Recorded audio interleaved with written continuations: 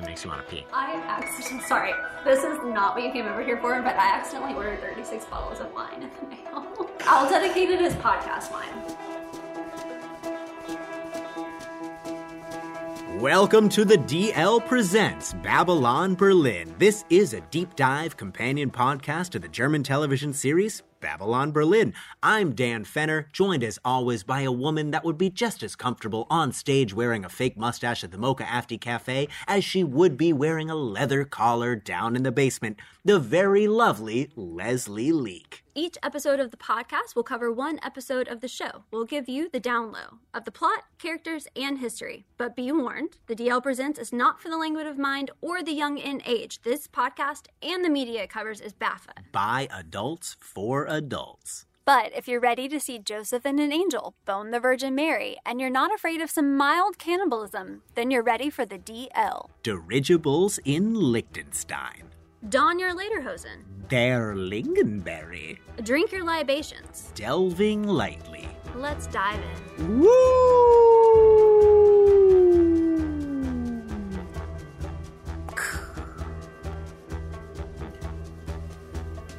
Lesley, I am so excited to talk about Babylon Berlin. This show is fantastic.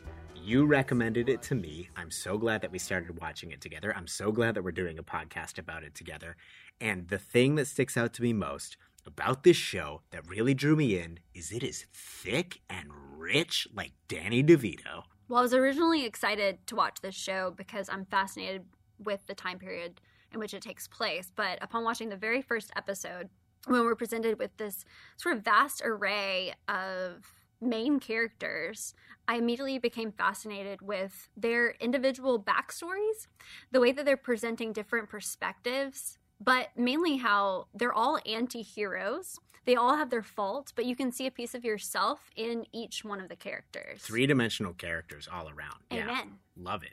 So know that on the outset if you're starting this show. Don't fall in love with any one character too quickly. No one's a good guy. No one's a bad guy. Everyone's questionable, it seems, so far.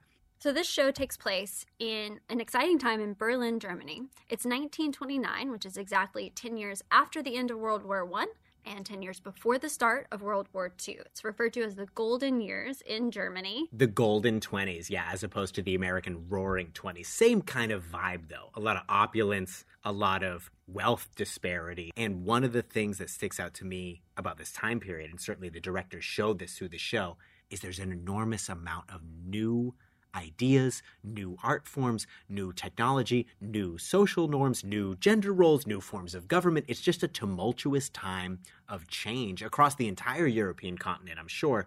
But in this show in particular, in the capital of Germany, it is an undecided time. And it's interesting that the directors intentionally chose to have their show take place in these in-between years for that very reason, because even in Germany, there's not that much exposure to those 20 years between the two world wars. It's almost glossed over, and there's not a lot of media that covers it. So they intentionally chose to have their stories take place in this time. That's something I didn't know until I started researching this show, that German people, also people our age in their 30s in Germany, don't necessarily learn a whole lot about this point in history, maybe because it's overshadowed by bigger events that came after. So in the first episode of the show that we're going to focus on today, there's an enormous amount of complex plots that get set in motion. And don't worry, Lesley and I are going to keep you abreast, pun intended, of all of those as the podcast goes on. Immediately in the very first episode, it becomes apparent that this show is really about the characters, their character development, their backstories, and how all their different paths overlay and maybe cross. We'll continue to check in with our main characters as the whole podcast goes on, because the directors do that nicely in the show.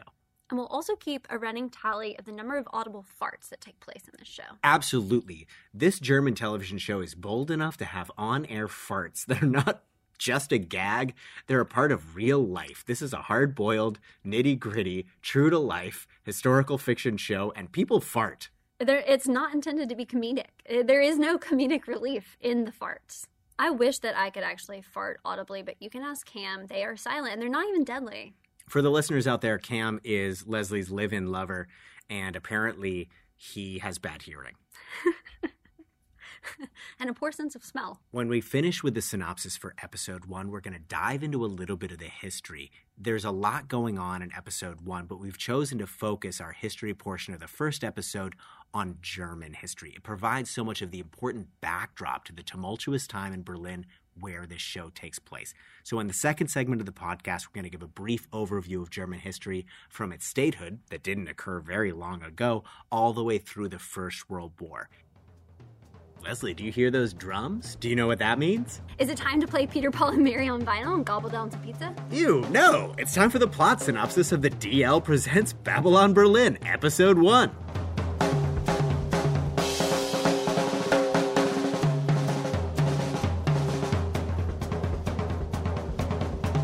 We're first introduced to our main protagonists, Gary and Wrath. The cold opening in the show starts with Gary and Wrath in a deep trance. A man named Dr. Schmidt has him perhaps under hypnosis, and he is seeing flashbacks of his own life. But those flashbacks from his own life are also flashes forward for scenes that come in future episodes of the show. So I'm not going to give away too much other than to say this artful opening to the series sets up the sort of dark, brooding tone and introduces us first and foremost to our main character, Detective Gary and Wrath. Right after the cold open, we see the actual opening credits to the show for the first time. So the visuals of the opening credits reminds me of maybe like a 1989 Berliner in a dark and dungeony nightclub tripping his balls off on acid. So it's very colorful and kaleidoscopic, but dark. And I like that kaleidoscopic effect you're describing reminds me of old school film melting in the projector. I don't know. The credits are what they are. They're not that interesting. Watch them for the first episode, and then you can hit skip credits. Yeah, I really appreciate them, but they do heighten my anxiety, so I sometimes skip them. That's all I can say. Then we're introduced to a small group of Russian men who hijack a train traveling from the Soviet Union to Germany carrying pesticides. So we see these men lead the conductors of the train out of the train at gunpoint. They have them stripped, they don their clothing, they hop on the train and seem like they're going to go off on their merry way to do some shady-ass shit. And then this new Russian crew takes the uniforms of the German conductor, jumps on the train, and importantly, they add one more car to the train. Draft horses you see pull up this additional car to the back of the train and attach it, something that wasn't intended to be part of this cargo. And the new hijackers continue on toward the German border. And that scene just ends. There's not a lot of explanation given, but that train heist plot will kind of continue as a story arc through the whole first season. It's interesting, too, because it's essentially the very first scene of the show, if you don't count the cold open.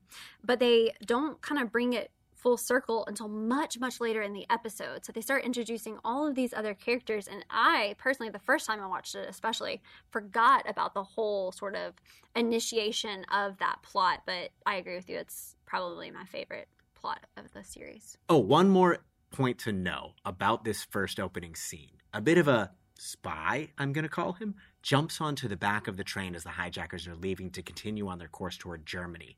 And that man, in a later scene, we'll see he will send an important telegraph to Berlin to let people know this train is on the way.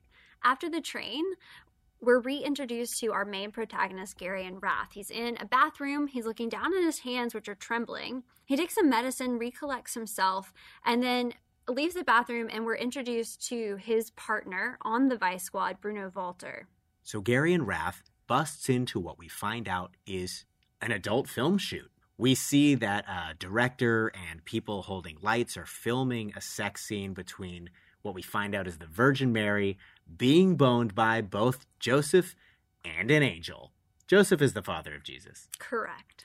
In this quick scene, we see two very different motivations from Gary and Wrath and Bruno Walter. Bruno Walter is the head of the Vice Squad in Berlin. He's street savvy, but he's also a little corrupt. We see him swipe some cash first and foremost before bothering to put handcuffs on anybody. Now, Gary and Wrath, on the other hand, is interested primarily in the kind of porn that they've got in the storage. He rolls up into that place like it's a gosh darn Blockbuster and starts opening up cabinets to see what films they have.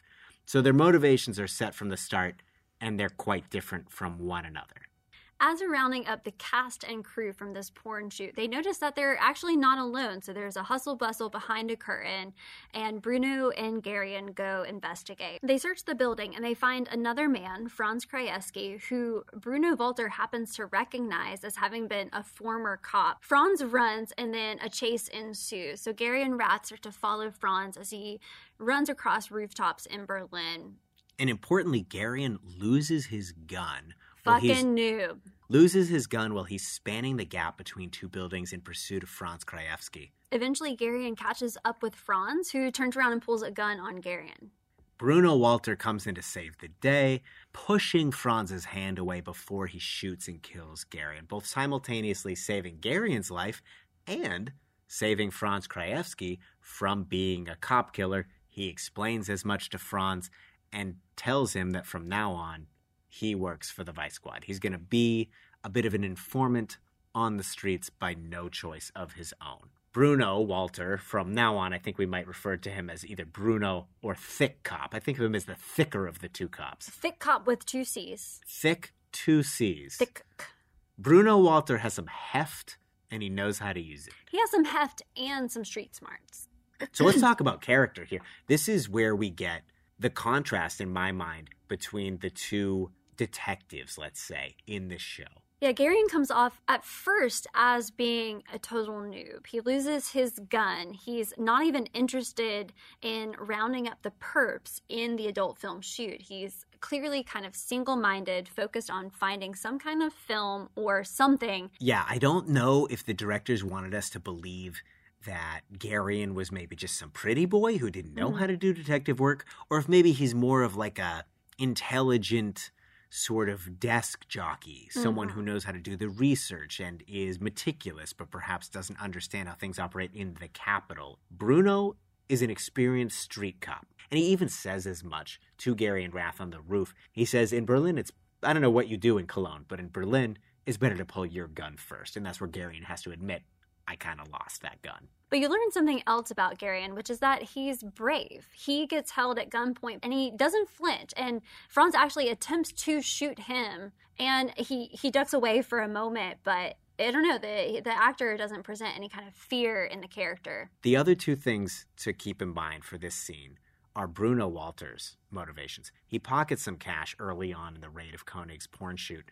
And he also pockets the gun, the, quote, toy gun, as well. And he kind of pries the bullet, dislodges the bullet from the roof so as to leave no evidence. I only learned this after doing more research about the time period, 1929 Berlin. It would have been extraordinarily difficult to get a hold of a firearm at that time. The police would have them, but they would all be cataloged and numbered.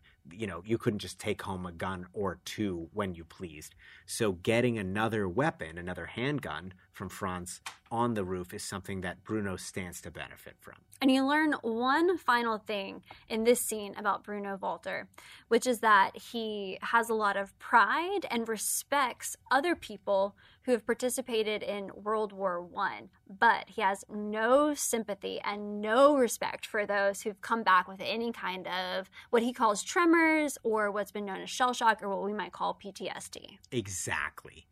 The next scene opens with a young girl in bed. She awakes to find that the pillow next to her is unoccupied.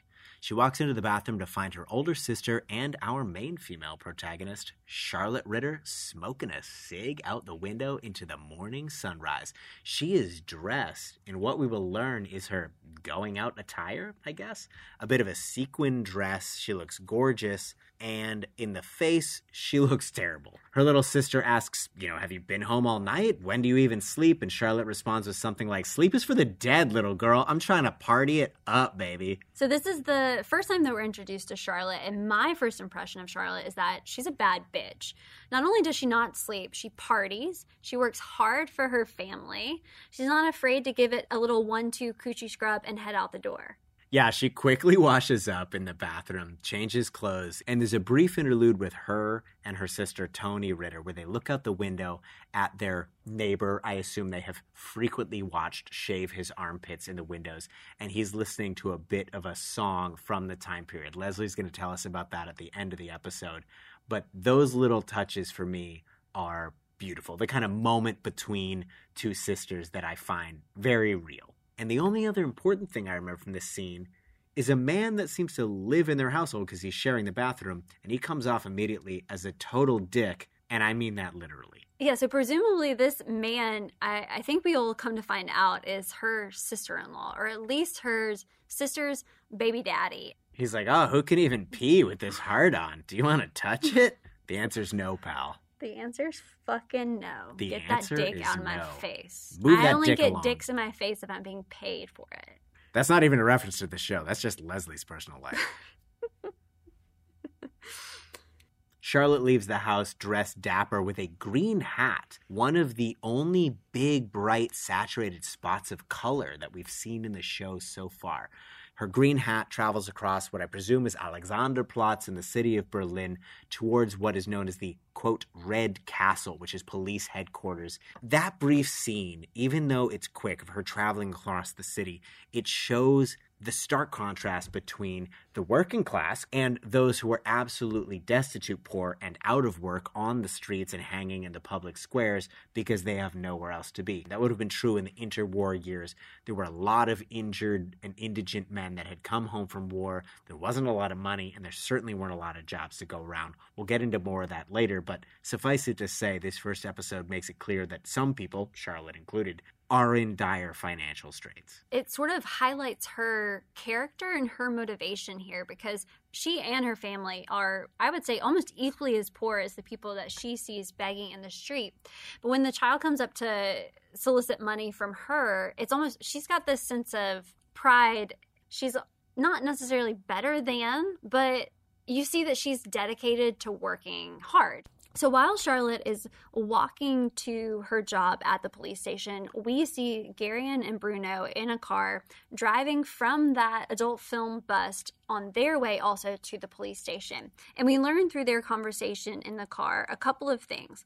One is that Bruno respects, I think, first and foremost, soldiers from World War I. So he, not rudely, but he sort of questions Garion what sort of infantry, what kind of regiment he was in World War I, what his experience was like, and where he served. And then he shares that same information with Garion. And it's almost it's a bonding moment. I imagine it's like you're a member of the club here. This was so interesting to me on the second watch based on what I know about World War I.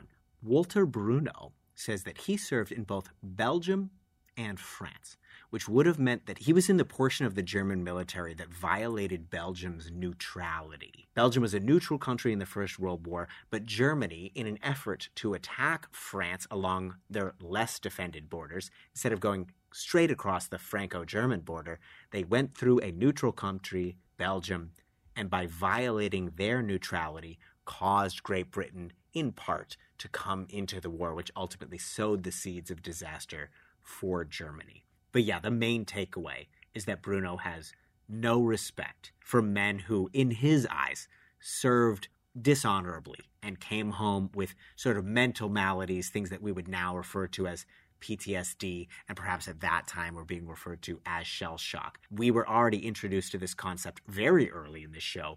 Garion Rath seems to have these trembling episodes, as did Franz Krajewski, on the rooftop chase in the second scene. As Garion and Bruno are in the car ride toward the police station, Charlotte is already there in a large pool of young women who are apparently looking for daily available clerical work at the police station. They're gathered around a grand staircase where a woman eventually comes down to present the available jobs for the day. Notably, one of them are a whole bunch of annulments, paperwork that needs to be done, legal paperwork that needs to be done, presumably for divorces. I feel like the directors have to have included this little note in this show to display one of the themes that you and I are going to come back to a bunch of times in this podcast, which is the new changing social order of modern 20th century Germany. The fact that women would be divorcing their husbands would have been relatively new at this time, and I feel like in a scene dominated so much by female actresses there, this has to have been on purpose. And we get the impression from Charlotte's introduction that she needs this money. She needs this work. Her mother tells her that they're going to be $20 short if she doesn't bring home 20 marks that day. They're getting kicked out. We're introduced to two new characters here. They don't get their names and they don't get a lot of lines, but we see for the first time Stefan and Reinhold Graf. Stefan is a young man working for the police station, and he notices clearly Charlotte in the crowd of young women looking for work for the day. He tells Reinhold Graf, who is developing crime scene photos and cataloging them to better catch serial killers, more on that later in the podcast, he tells Reinhold Graf to make sure and hire Charlotte, in part, I think, because Charlotte is an attractive young woman and Stefan has an interest. Charlotte gets a job cataloging murder scene photographs so that later these catchphrases, or what we would now call search terms, can be used to better identify killers with the same MO. This is important because this is the early start of looking for serial killers, using data and evidence like this to better track down people based on the way in which they choose to kill people and the type of people that they choose to kill. So my favorite part of this scene is when Garion and Bruno walk through the ground floor of the police station. All the women are there trying to get some work, make a little bit of money for themselves. But Garion and Bruno walk through and they fangirl over Bruno. Yeah, all the young women are like, "Oh, hello, Inspector," to our thick cop. Yeah, they fangirl over thick cop, which is hilarious to me. Elsewhere in the police station, we see Bruno interrogating Herr Koenig, who is the director or producer of that biblical pornographic film that we see Bruno and Garion bust earlier in the series. Sweet, sweet, holy sex. Now, you might think that Bruno is interrogating Koenig about the porn ring that he's created for himself. But no, Bruno is interrogating Koenig on Garion Rath, his new vice partner. It turns out that both Koenig and Garion hail from Cologne, and they both got to Berlin fairly recently. And at this point, you don't really know why Bruno wants to dig up this dirt on Garion. It could be just because Garion's the new kid on the block and Bruno wants to know who he's working with. But it could be that there's some bigger kind of inquisition or curiosity that Bruno has about his new partner. It was a surprise to me that all Bruno seemed to care about was Garion. Yeah, and we have our theories about that. Yeah, we have our theories. We'll keep them to ourselves for now.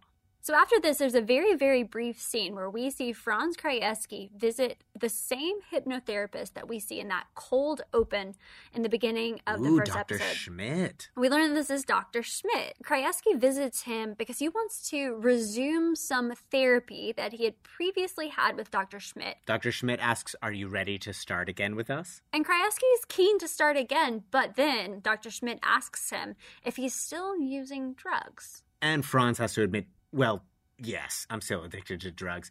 And the doctor is having none of it. He lays down the law immediately and says, "You know the rules." And so far, we're only getting very, very brief snippets of Dr. Schmidt, and he still remains this enigma in the show at this point. What we know about him so far is almost nothing, but his physical appearance shows what I would think were burn marks or scarring across his face. Every single German man of a certain age participated in the First World War, so if someone has lesions, burns, scars, or even an amputation, there's an obvious explanation for that. I think that Dr. Schmidt fits into that category. He had some service in the First World War, but at this point in time, we don't quite know what that is. The important info from this scene is that when Franz admits he's still on drugs and is about to be turned away completely by the doctor, he brings up the real reason he's come, which is to say that the porn ring has been busted and that one of the films is missing. And this tells us that Dr. Schmidt is somehow connected to this larger plot. Yeah, I love that this show starts out with a serious interest in a porn film. It doesn't necessarily carry through for the entire series, but it's a good hook line. What a hook. I want you to know it hooked me in. And if you're listening to this podcast, chances are you got hooked in as well. I love a juicy, dirty, nasty adult film. Mm-hmm. The more biblical, the better. The more biblical, the better. Yeah, there's not enough Catholic porn these days.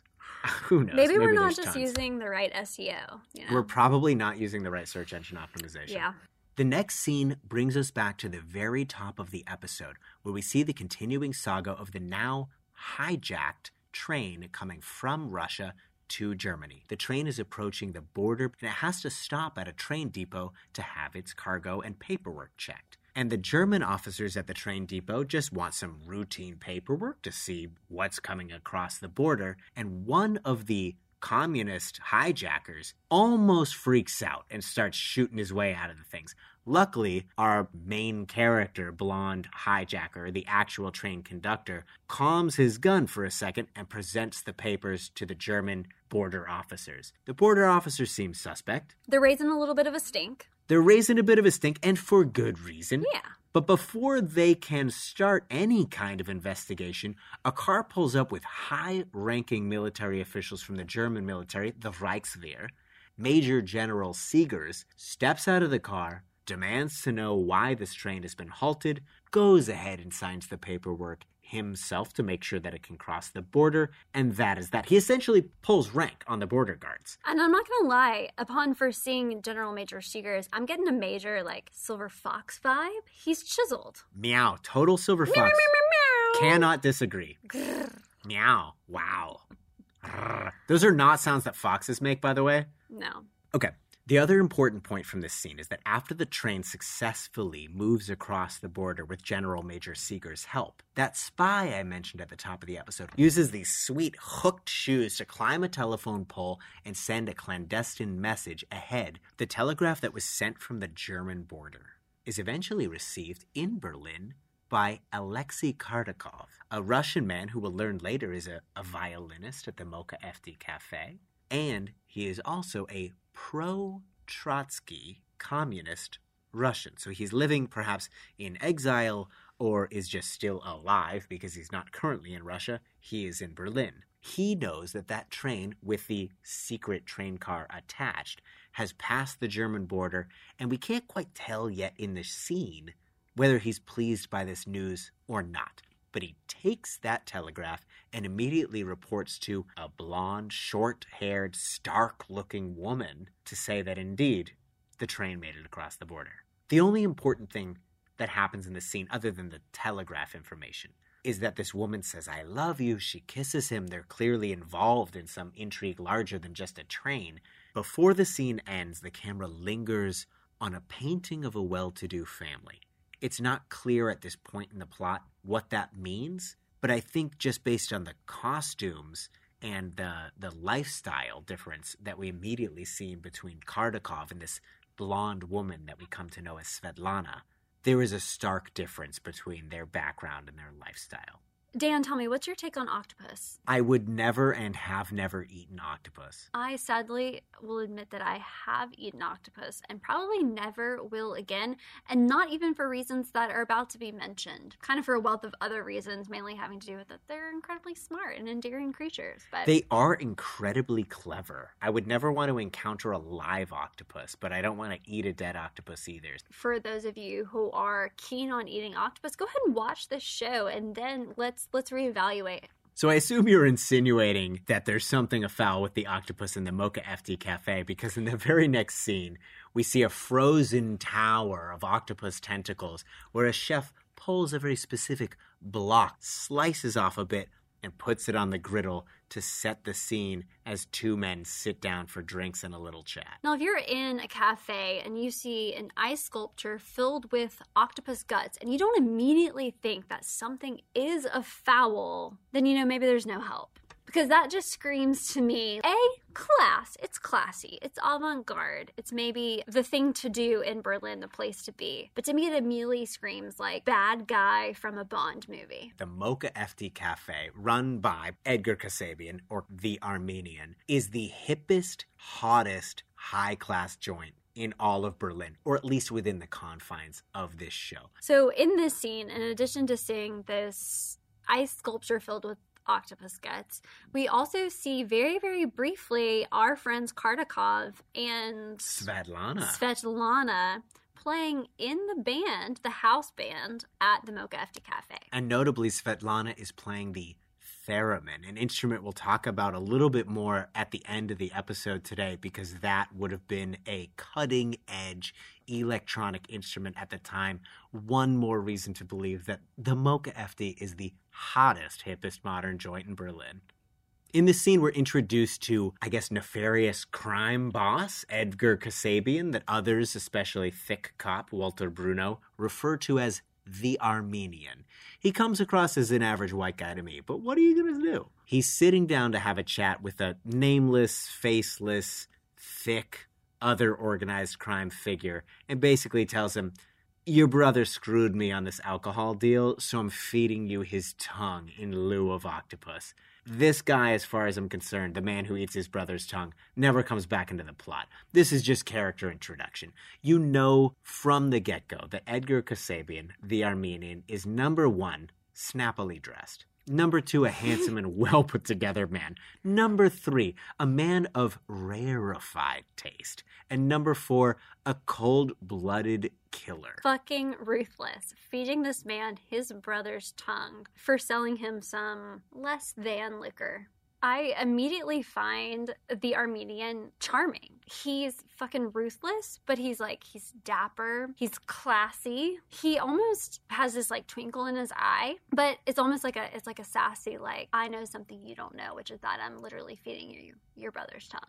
I feel like there's different factions in the show, and they perhaps all start with a C. You got cops, crooks, kids, technically starts with a K. Do it again. List them off. So far, we've got cops, kids, criminals, commies, and commanders, all in Babylon Berlin, episode 1. Beautiful. But the important part of this scene with Edgar Kasabian, our introduction to the Armenian of the Mocha FD Cafe, is that a very special guest is actually waiting on him outside in a car, is none other than Dr. Schmidt. Outside in the car, the power relationship between this ruthless crime boss that we just met and Dr. Schmidt, who we know very little about, is immediately established. Dr. Schmidt says something along the lines of, I'm sorry, I don't want to waste any of your time. And this ruthless crime boss, the Armenian, Edward Kasabian, responds by saying, oh, no, don't be silly, of course. As if he owes his total allegiance to Dr. Schmidt.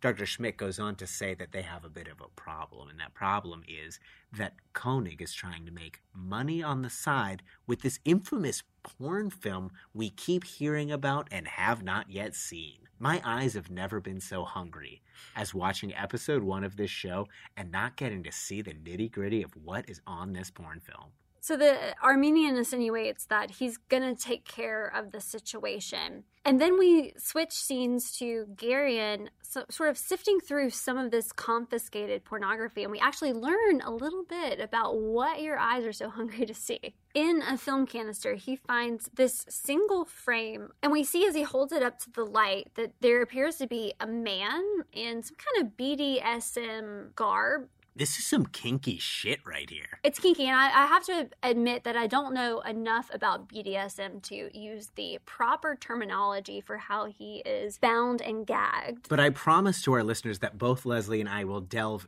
deep into the world of BDSM just for research for the podcast in order to find out firsthand what this shit is all about. This single film cell or single scene, single shot from a larger film reel shows 2 women on either side of a man, bound and gagged, as Leslie mentioned, but his face has been scratched out with some sort of hard implement. We know that this is a scene from the porn film. This is the dirty, raunchy shit that Gary and Rath traveled all the way from Cologne 4 weeks chasing Koenig to find. This is the hottest boner-inducing shit that Germany's ever seen. I'm trying to think of like possible porn names for this because my brain hasn't gone there before, but there are just an infinite number of possibilities for what this porn film could be called. I mean, it's obvious that it's not an actual film. It's straight up fucking blackmail, but also this is like way too graphic, but I didn't notice until like the 3rd time that I watched it that he's wearing some kind of like chastity belt with his flaccid dick hanging out. Did you notice that? No, I didn't notice that. You never get to see this film like close up and not for very long, but I'm glad that you chose to take advantage of 21st century technology and pause Netflix in order to zoom in, whether it be mentally or digitally, on the flaccid caged penis of this man in the center of this mysterious film reel. Bravo, Leslie. Listeners, I want you to know this is the kind of deep diving research that Leslie Leak is capable of. She's a meat gazer. I think that's Fair to say? You know, I'll label myself as a meat gazer, but I'll tell you right now that I welcome you, Dan, and all of you at home to you yourself take advantage of this technology. You watch this first episode and you pause on this film clip and tell me what you think is hanging out the front of his pants. Get the deets on that dick. Please report back. Email us at thedlpresents@gmail.com.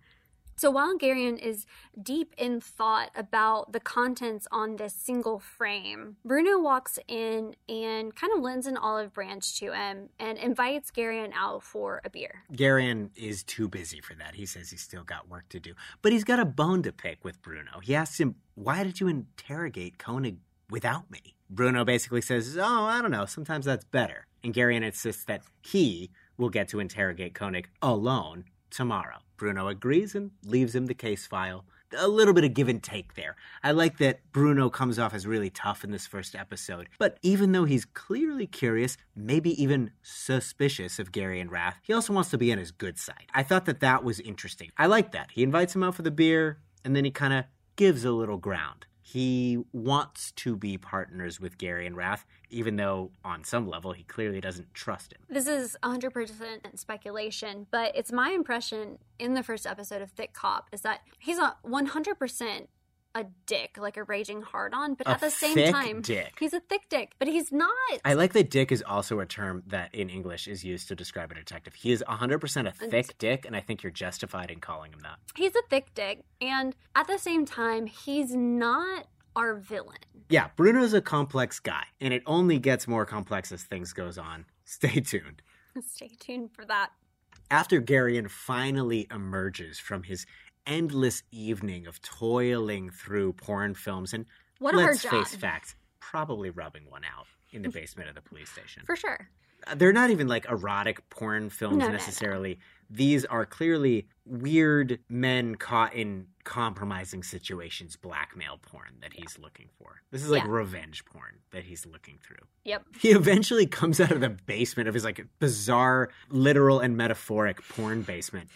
And coming up a very cool elevator, he and our female protagonist, Charlotte Ritter, step off of their respective elevator cars at the same time, and they slam into one another, and the two sets of photos scatter on the floor. They immediately try to sift through all of the different photographs that have spilled out on the floor, and they say, this one's yours, and oh, I think this one might be yours. And I'm going to presume that this is meant to be somewhat comedic, because they're passing back and forth, maimed body parts and somewhat graphic, probably for the time, porn film. And neither one of them seem to be phased. Garion says, well, I hope that you're with homicide, given that you have these photos.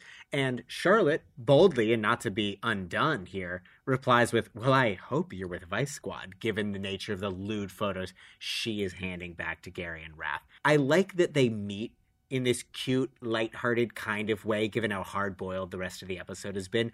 But there's not a lot of smiling or laughing. Neither one of them blushes at each other. It's not an immediate romance between the two characters. No. I like that. But I will say, and maybe I'm just biased here, but I sensed a mutual attraction. No, I loved that they did not spell out that there was this immediate chemistry. I think Charlotte is a naturally charming person. She's endearing, and also she knows what she's doing when she's around men. So I think she is charming. You nailed it. She knows what she's doing around men. She is totally unfazed by his attempts to, maybe not shame, but unnerve her. And she is not unnerved. Not at all. And, it is like a will they, won't they type of thing. There might be chemistry. It seems like there is, but it's hard to tell because she is good at what she does. And that's just who she is. She's endearing. She's charming. They have a moment. They go their separate ways. Charlotte breaks off the conversation pretty quickly, too, which I like, and is another display of utter confidence on Charlotte's part. She's like, okay, well, have a good afternoon. Bye. She literally just says goodbye. Goodbye. The short shrift with which the script is written in this show is something that I love about it so much. And if you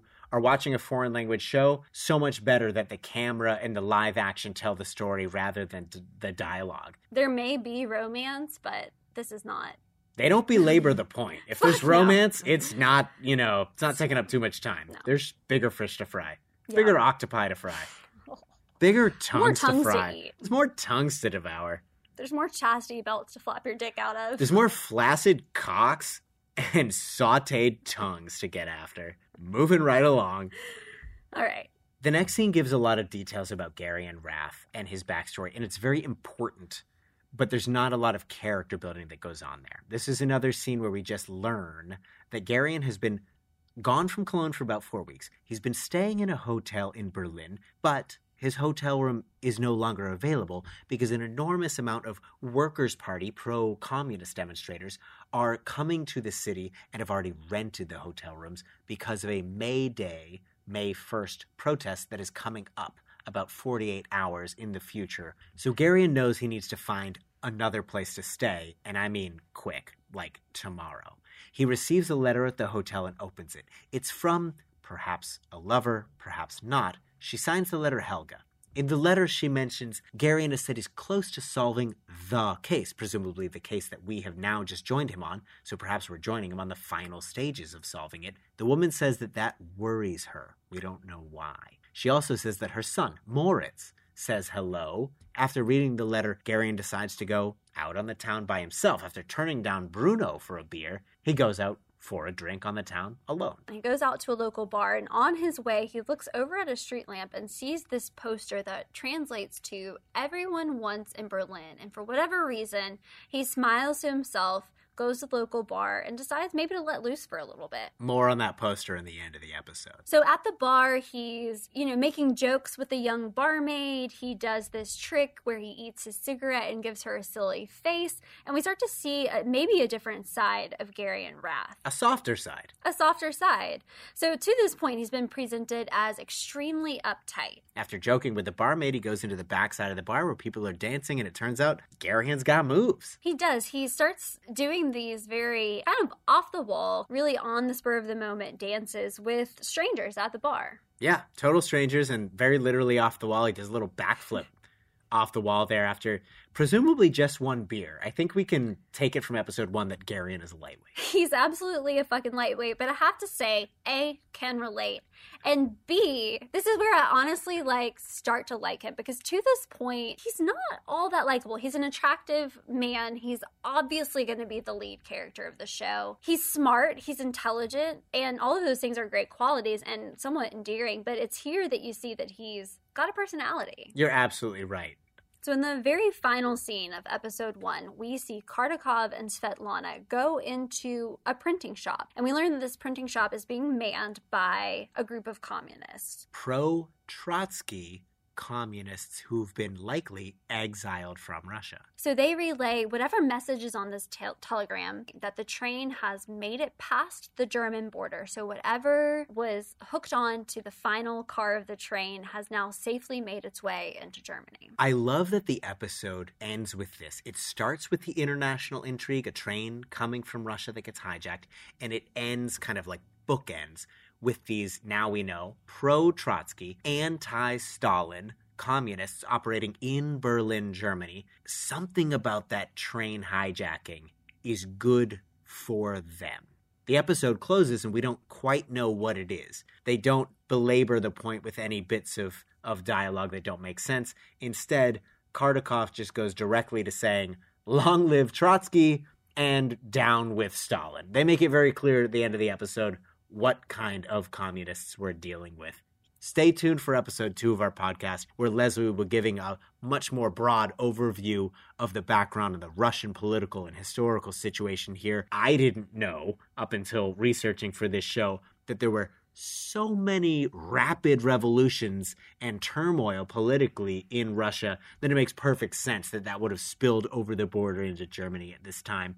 But who knew? So final thoughts on episode 1, Babylon Berlin. My final thoughts are that the big characters have already shown up on the scene, and I cannot wait to see how they interplay with one another. We've got partners, Walter Bruno and Garion Rath, who don't seem to trust each other yet and are certainly not on the same page. But at least Walter wants them to be, or that's how it seems. So in this episode, we're also introduced to Charlotte Ritter, who we think is going to be our female lead for at least the first season. And I immediately find her endearing. I think she's a bad bitch. I think she knows what she's doing around men. And I think she's ambitious. It's not clear what her motivations are yet from episode 1. I can't wait to find out. The other people that we meet in episode 1 is Alexei Kardakov, the violinist in the band, who is sleeping with Svetlana, who we know very little about, and her motivations are still mysterious, just like Charlotte's. I can't wait to see that unfold. The last characters we get introduced to in episode 1, though we don't get a lot of information about what they're up to,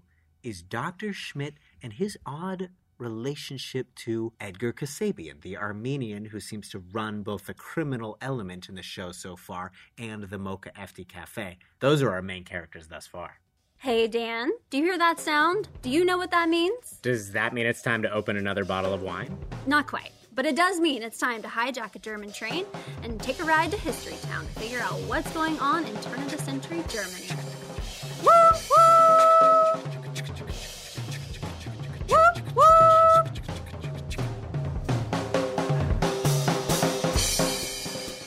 So, Leslie, when I learned about European history in school, what I primarily learned is that there were a lot of cute girls in my high school class. I don't remember a single thing about what was going on. And so if you're like me and you don't really know what's going on in European history, a little bit of the backstory that lends the backdrop to this show is a bit confusing. When we started watching Babylon Berlin, I felt like I was following the plot just fine on my first watch through, but I couldn't help but have some lingering questions in the back of my mind. Number one, who's running Germany right now? I mean, as like someone who attended public schools in the United States of America lightly, I would say I attended them sparsely.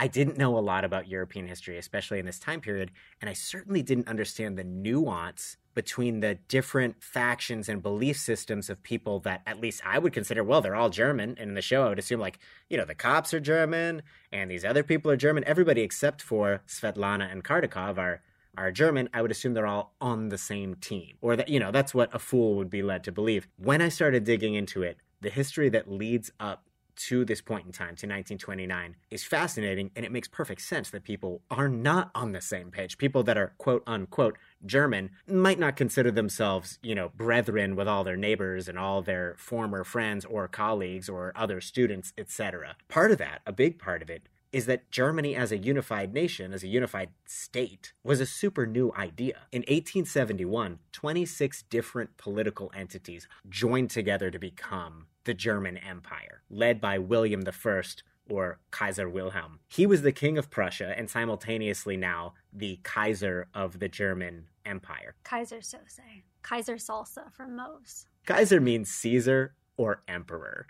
It's essentially a king. The reason that Kaiser Wilhelm was the leader is that he was the king of Prussia, and Prussia had a highly professionalized military that was just in their traditions. He invested in it. He had full-time soldiers, not just men that got called to arms during a conflict. So in 1870, they had a sound victory over Napoleon III and the French, including capturing his army and a ton of men.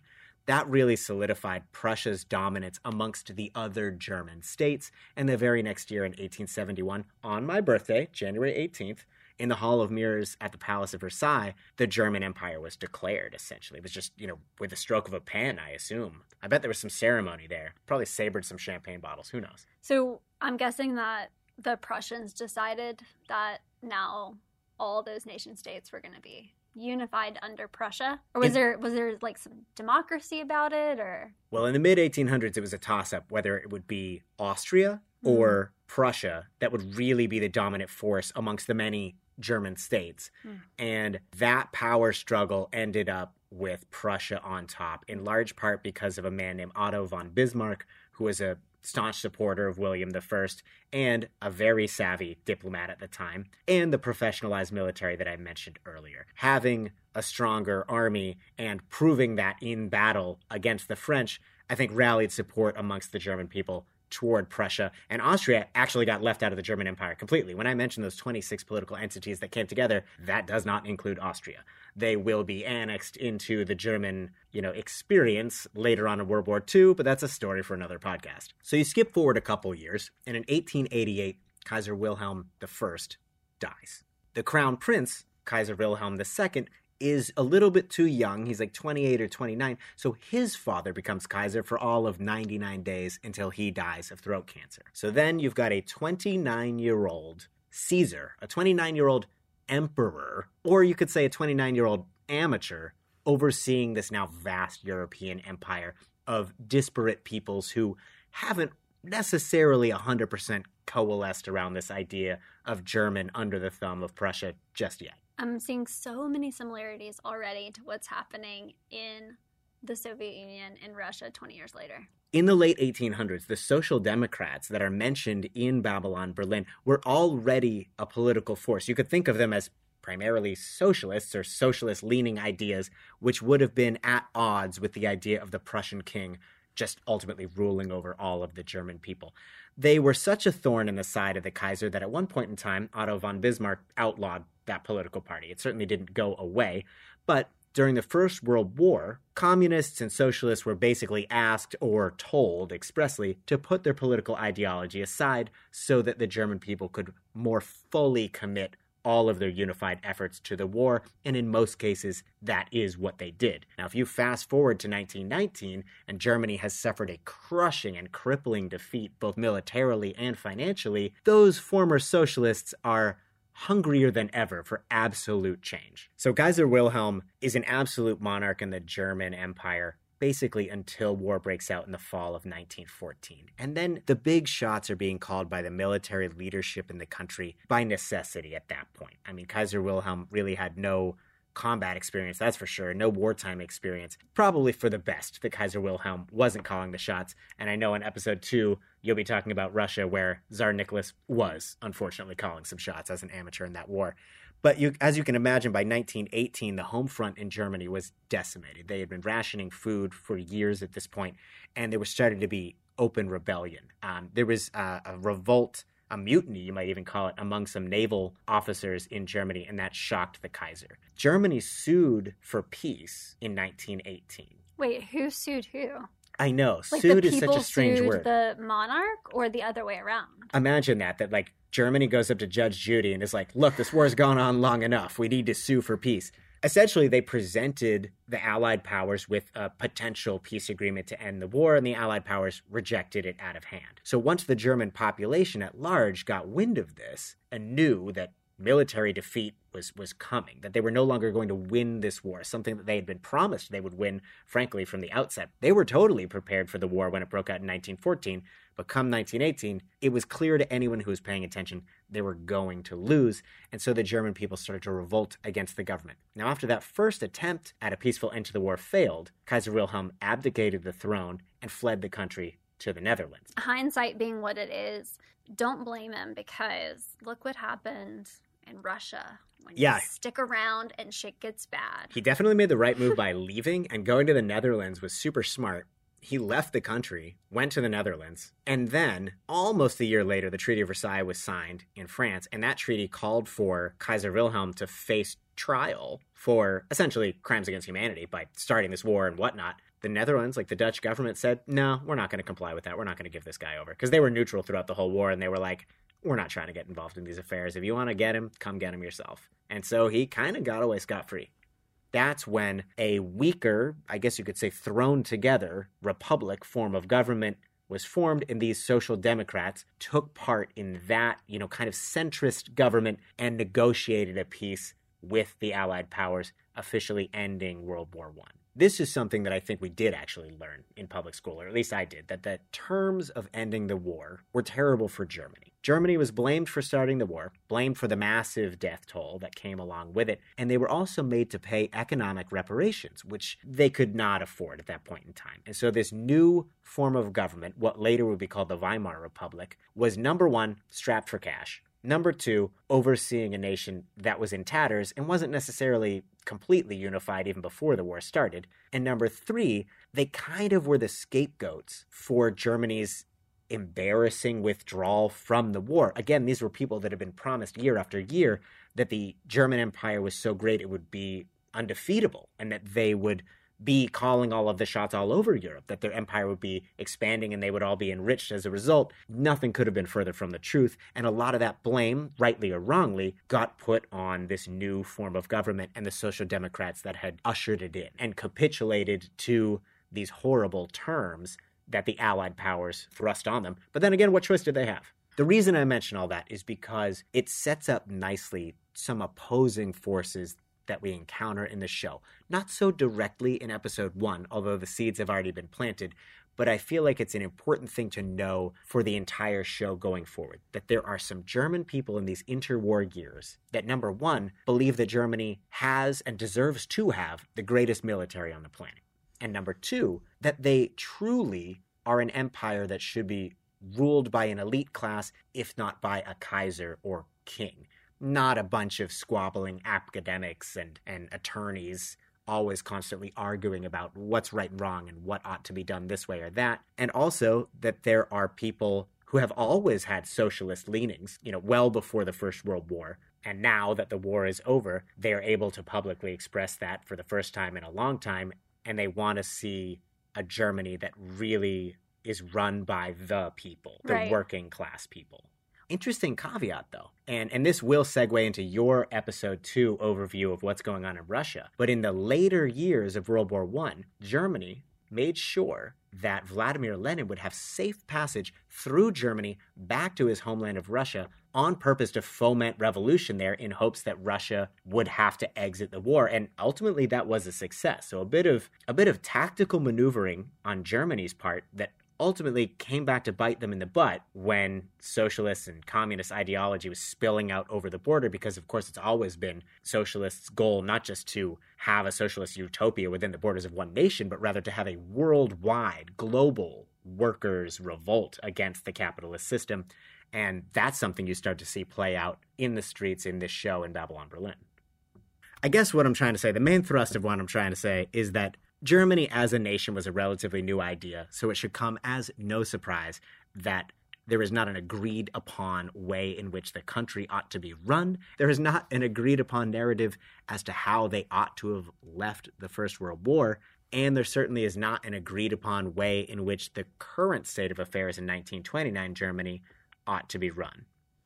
I should say that a lot of this information for the background on German history, both German unification and Germany's performance in World War I and the fallout afterwards, got a lot of this information from both Wikipedia and from Dan Carlin's Hardcore History that has an excellent 6 or 7 part series on the First World War. Very thorough, really good listen.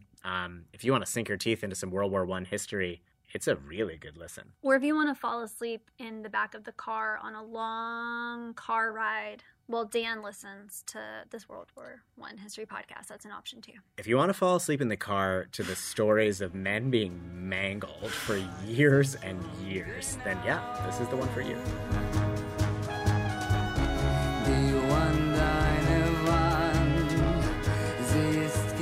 Let's talk about tidbits. First episode has a lot of juicy, delicious morsels. Leckerbissen, as the Germans might call it.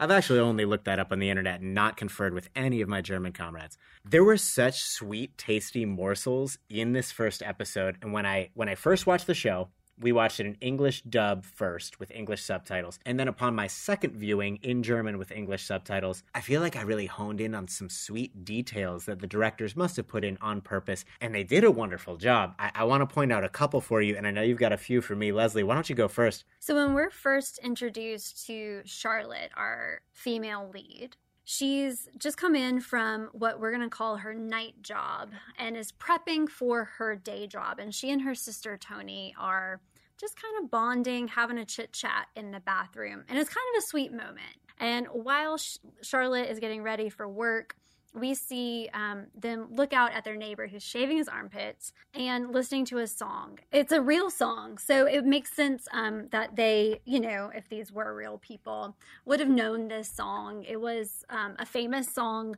called Dein Augen sind Magnet, which translates to Your Eyes Are Magnets. Caveat, we don't speak German. Which was composed by a man named Hermann Leopoldi, who was actually Austrian. And then the lyrics were written by another person. But Leopoldi has a fascinating history. So if you'll indulge me, I'll tell you about him. Oh, I would indulge you anytime. Meow, meow, meow, meow. Okay, so in Austria, Leopoldi was getting to be like a household name. So again, the song came out in 1926. A decade later, in 1938, shit is starting to get real in Nazi Germany and its surrounding countries. So again, Leopoldi and his wife would be living in Austria, but one day they're headed to Czechoslovakia to a performance that had already been scheduled. So they're on this train heading to Czechoslovakia, and unbeknownst to them, the train also has a bunch of refugees trying to flee Germany. So when they get to the Czech border, the train is turned around. Now, all this while, Leopoldi and his wife are reading the writing on the walls and are like, we got to get the fuck out of here. So they'd already started their paperwork to immigrate to America. But before they can kind of get that paperwork finalized, the German government comes knocking on their door, interviews Leopoldi, and he gets thrown in Dachau concentration camp near Munich. That interview went worse than most of my job interviews. And then after Dachau, he was moved again to Buchenwald. And that's where kind of things get a little bit interesting. Maybe, not for him, but for us looking back. So while he was in Buchenwald, I'm sure he was going through absolute hell, but he was allowed to keep playing music and composing music. And in fact, a lot of the guards and the commandant of the camp loved his music and encouraged him to play, or maybe I should say permitted him to play.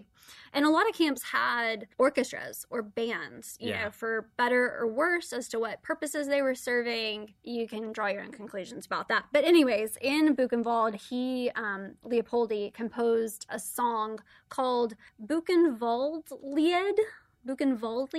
Caveat again, we don't speak German. Yeah, so that translates to Buchenwald song. And the story goes that there was a music contest. Someone entered this song into the contest and it won. The person who entered it was not Leopoldi himself, like higher up, capo, so like a non-Jewish prisoner, submitted it like as theirs. Anyways, besides the point. So the commandant loved this song. Loved it. He would sing it to himself. He would hum it to himself. But funny enough, so the song had all these lyrics that were pretty obviously about the prisoners at the camp remaining hopeful and optimistic and still kind of holding on to the prospect of a richer life. And it had lyrics like, "Keep pace, comrade, and do not lose courage, for we carry the will to live in our blood, and in our heart's faith." So despite this being like essentially a prisoner's freedom song, the commandant loves it. And Leopoldi himself,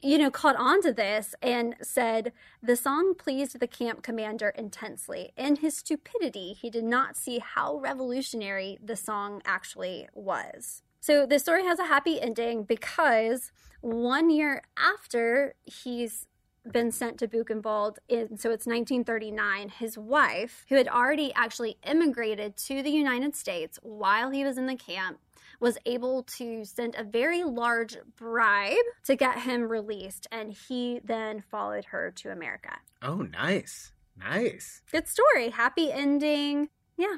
I wanted to talk a little bit about the Mocha FT Cafe because it is, first of all, one of my favorite settings, and number two, I found out that it is a real place, or at the very least, based on a real place with the same name. So this information comes by way of the Guardian newspaper in an article written by Philip Ofterman? Anyway. We don't speak German. Caveat, he's English. Oh, God. The Mocha FT Cafe is named after its owner. He was a Greek-Italian coffee roaster named Giovanni Efthymides. And it's said that on a good day, they could serve 25,000 cups of coffee in Berlin. So the sets for the Mocha FT Cafe, though, that are used in the show are actually filmed inside what used to be a silent theater in the Weissensee district of Berlin. A couple more things about the Mocha FT Cafe. Apparently, the real one in Berlin at the time had an elevator that would take people from the first floor up to the real goings-ons in the club and cafe. And that was a marvel of technology at the time that a lot of German citizens would just come into the door just to ride the elevator. I still, frankly, enjoy riding an elevator. One more thing about the Mocha FD. Sadly, there was not a brothel, officially anyway, inside the building, though dance licenses were issued to over 400 establishments in Berlin at this time. And it was said, dance halls and dance floors were essentially, a bit of a meat market. They were a place where a young girl could go to pick up someone for prostitution. I got a thing or two to tell you about prostitution later on. Yeah, you just zip that zipper back up and we'll get back around to it. Bzzz. That Mocha FD Cafe scene is just so rich. Not only are we introduced to the Armenian in that scene, but we also see Svetlana for the first time, and Kardakov. They're playing in the band. Svetlana is playing an interesting instrument known as a theremin. The thereminist, the person playing the instrument, never actually touches it. It's an electronic instrument, the first electric instrument that was mass-produced, and it was invented by a Russian man named Leo Theremin.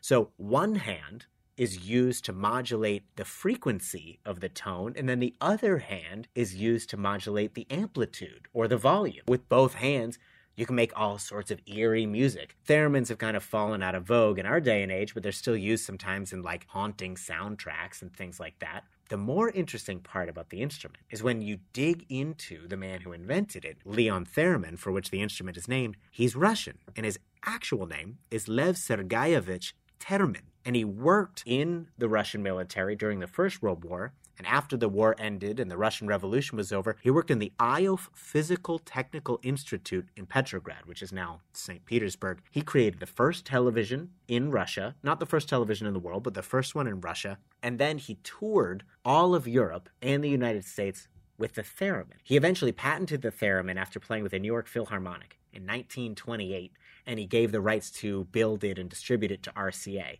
Now, in the 30s, he was either kidnapped and brought back to Russia or decided to move back to Russia. Either way, he left the United States in 1938, and he was eventually put to work in a secret research laboratory in the Gulag system known as a Sharashka. No, we don't speak Russian. Caveat, we don't speak Russian. And there, though, he invented tools of espionage. One of them was called the Burin eavesdropping system, and it was a low-powered infrared beam that you would shine at a glass window, and you could measure the vibrations of the window and thereby hear any conversations that were going on in that room. And quite famously, the head of Russian intelligence at that time, the predecessor to the KGB, would spy on the French embassy, the British embassy, the American embassy, and he would also spy on Stalin himself using this device invented by Leon Theremin. Another device that he invented at this time is known as a hollow cavity resonator. It's like the precursor technology to RFID tags. It was a small listening device that didn't need any battery, didn't need any power, and unlike a radio transmitter, it wasn't constantly emitting radio frequencies. So the way you would activate it is by beaming a certain radio frequency at this device, and only when you were beaming those radio frequencies at it would it start to vibrate and could pick up the vibrations and small changes in air pressure in the room that it was in, and then would transmit those signals back to you. And then as soon as you stopped hitting it with those radio waves, it would completely turn off. And in that way, it was able to be embedded into a wooden carving of an eagle, let's say, the Great Seal of the United States, and inside of it is this little inert listening device. It was presented to the United States ambassador in Moscow in 1945, in the final weeks of the Second World War, and it sat in his office listening to conversations for 7 years. I'm sure he had a security team, sweep this object to make sure it wasn't emitting any signals. But as I mentioned earlier, it doesn't need to emit signal constantly. It doesn't need to be attached to power. It doesn't need a battery. They called that listening device the Thing. And you can find it still in the United States of America at the NSA's Museum of Cryptology. This stuff just blows my mind. Leon Theremin came up with some amazing stuff under less than amazing conditions working in a Russian gulag. And he was contemporaries with Einstein, who was himself an amateur violinist, kind of a musician as well. And that's apparently how they, met. Just crazy stuff. But I say all this to say the Mocha FD Cafe has cutting-edge stuff in it. When you see Svetlana playing that instrument, it's not just a weird song that the Armenian hates. It's to show that the Mocha FD Cafe is a hotbed of new art and new expression. As tightly as this show is edited together, I couldn't help but notice in the first episode there is a scene that I initially thought was a throwaway scene. After Garion Rath reads the letter from this Helga, and we don't know their relationship, he kind of goes out on his own to get a drink, which is weird because earlier in the scene he tells Bruno he can't go have a beer with him because he's got work to do. Turns out he goes to a little bar, kind of does a little cigarette trick for the barmaid there, this like super young barmaid. I just figured, okay, that's either some character building for this Garion guy, so we know he's not just totally straight-laced, or what, I don't know. But then you picked up, second watch, that he sees a little poster that the camera pans over to show you on the streets of Berlin before he goes into the bar. What did you find out about that? So come to find out, the poster translates to something roughly like everyone once in Berlin, which is like a combination between when in Rome and essentially, you might say colloquially these days, like a YOLO situation. Like you only live once. Wow, this is the original YOLO. This is the OG YOLO. And everyone once in Berlin was like a tourism slogan that the actual civic leaders in Berlin used to encourage people to visit Berlin, to come as tourists and, stimulate the economy. But I think over time, so it was intended as, come, maybe sow your wild oats. Have a little fun, lighten up a little bit, because even though prostitution was technically illegal at this point in time, it was widely known and even advertised that Berlin was the place to be if you wanted to pick up a lady of the night. Berlin was a hot sex tourism spot. It was well known, and even the civic leaders would have these everyone once in Berlin posters that would then illustrate a prostitute underneath them. You can see in the subtitles that it says everyone once in Berlin, but that means nothing to me. Now I know that it means everyone wants to get their dick wet in Berlin. Absolutely. But I do think you're right. So in this episode, Garion doesn't go visit a prostitute. He goes out to a bar and he lets loose a little bit, maybe taking it for its more literal meaning. That about sums it up for episode 1. Thank you for listening to the DL Presents Babylon Berlin. Be sure to listen to episode 2, where we'll talk Russian Revolution, followed by German prostitution. That's it for today, folks. Thank you for listening to the DL Presents Babylon Berlin. Please rate and review us on Apple Podcasts, Spotify, or whatever platform you're tuning in on. And if you like what you've heard, then tell your friends, tell your enemies, heck, tell your local Vice Squad. Look for us on social medias, and if you have any comments or want to call us out about something, you can email thedlpresents@gmail.com, which at the time of this recording does not exist. That was right.